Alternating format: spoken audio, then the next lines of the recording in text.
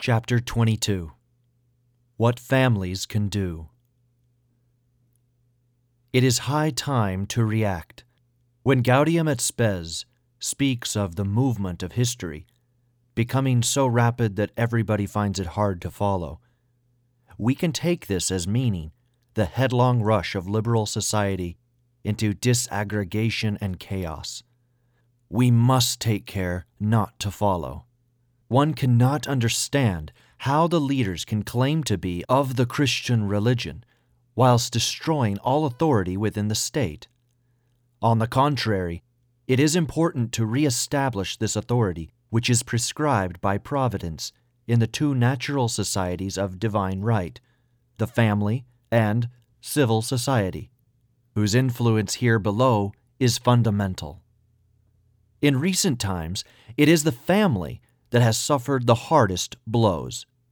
The changeover to socialism in countries like France and Spain has only sped up the process. The ensuing legal measures demonstrate a great cohesion in their determination to ruin the institution of the family.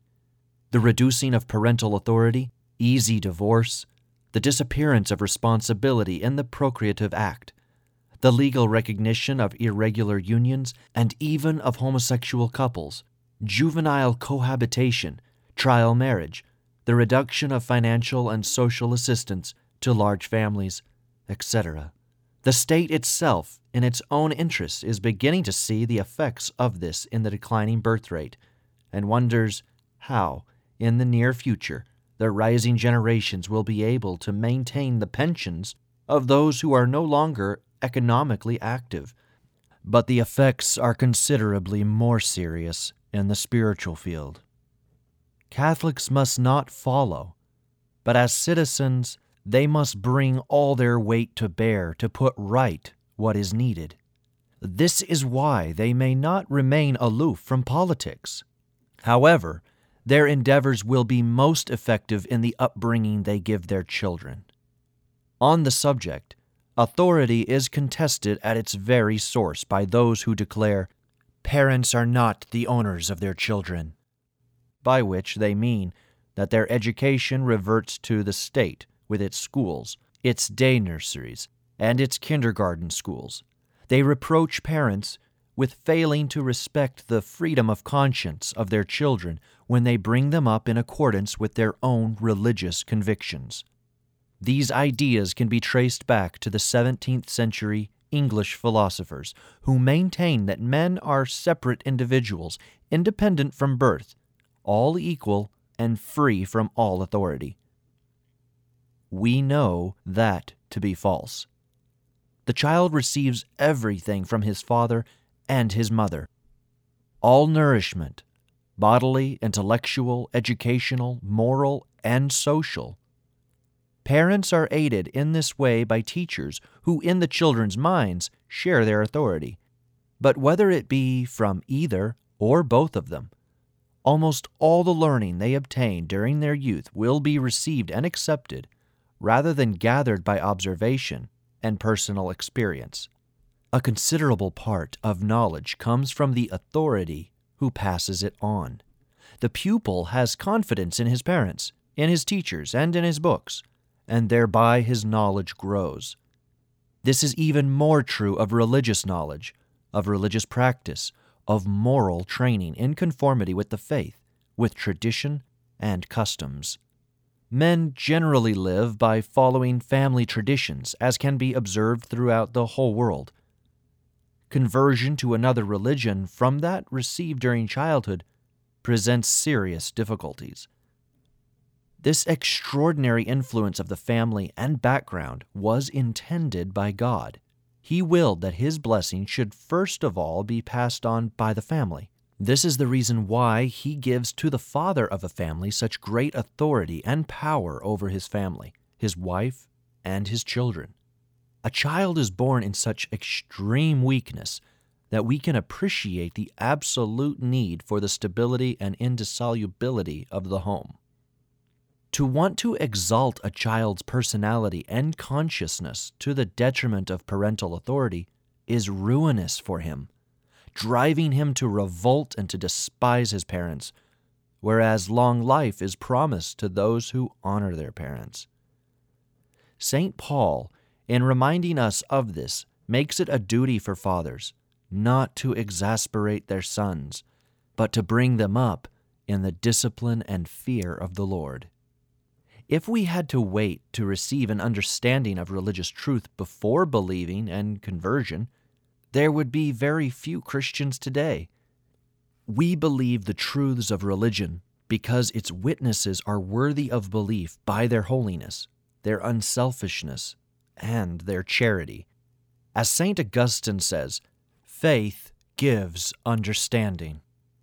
The role of parents has become very difficult. As we have seen, the majority of Catholic schools have in effect become secular. The true religion is no longer taught in them, nor yet the natural sciences in the light of the faith. The catechisms spread modernism. The hectic style of modern living leaves no spare time, and professional obligations separate parents and children from the grandfathers and grandmothers who before used to help with their upbringing. Catholics are now not only confused, but also defenseless. Not to such an extent, however, that they cannot provide the essentials, the grace of God making up what lacks. What must be done? Truly, Catholic schools do exist, though few in number. Send your children to them, even if it is a financial burden. Open new schools, as others have already done. If you are only able to use schools where the teaching has been distorted, then you must complain and demonstrate against it. Do not allow the teachers to cause your children to lose their faith. Read and reread, as a family, the Catechism of Trent, the finest, the soundest, and the most complete. Organize parallel catechism classes under the spiritual direction of good priests. Do not be afraid of being called, like us, rebel. Moreover, there are already numerous groups operating who would welcome your children. Throw out the books that carry modernist poison. Seek advice. There are courageous publishers printing excellent works and reprinting those destroyed by the modernists. Do not buy just any Bible. Every Catholic family ought to have a faithful translation of the Vulgate, the Latin version made by St. Jerome in the 4th century and canonized by the Church. Hold on to the true interpretation of the Scriptures. Keep to the true Mass and the sacraments, such as were formerly administered everywhere. At the present time, the devil is assailing the Church. That is the fact of the matter. We are witnessing, perhaps, one of his last battles, an all-out battle. He is attacking on all fronts, and if Our Lady of Fatima said that one day he would penetrate to the highest positions of the Church, we must believe that could happen. Personally, I am alleging nothing. Yet there are signs which could make us think that in the highest administrative bodies in Rome there are men who have lost their faith. Urgent spiritual remedies must be applied. We must pray and do penance, as the Blessed Virgin has requested, and say the Rosary together in the family. As we have seen during each war, people begin to pray together when the bombs begin to fall. In exactly the same way, they are falling at this moment. We are on the brink of losing faith. Do you realize that that would surpass in seriousness every catastrophe feared by man, such as world economic crisis or atomic warfare? But you must not assume that you cannot count on the young for that.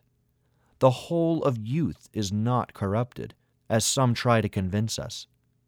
Many of them hold an ideal. For many others, it would be enough to offer them one. There are boundless examples of movements that have successfully appealed to their generosity. Those monasteries faithful to tradition are drawing them, and there is no lack of vocations from young seminarians or novices wanting to be accepted. There is a magnificent undertaking to be accomplished in conformity with the instructions given by the apostles. Tenete traditiones permanete in iis quae dedicistis. Keep the traditions. Stand fast in those things which you have learned. 2 Thessalonians 2:14. The old world, called upon to disappear, is the world of abortion. Families who are faithful to tradition are also large families, and their very faith ensures their posterity. Increase and multiply. By keeping to what the Church has always taught, you will ensure the future.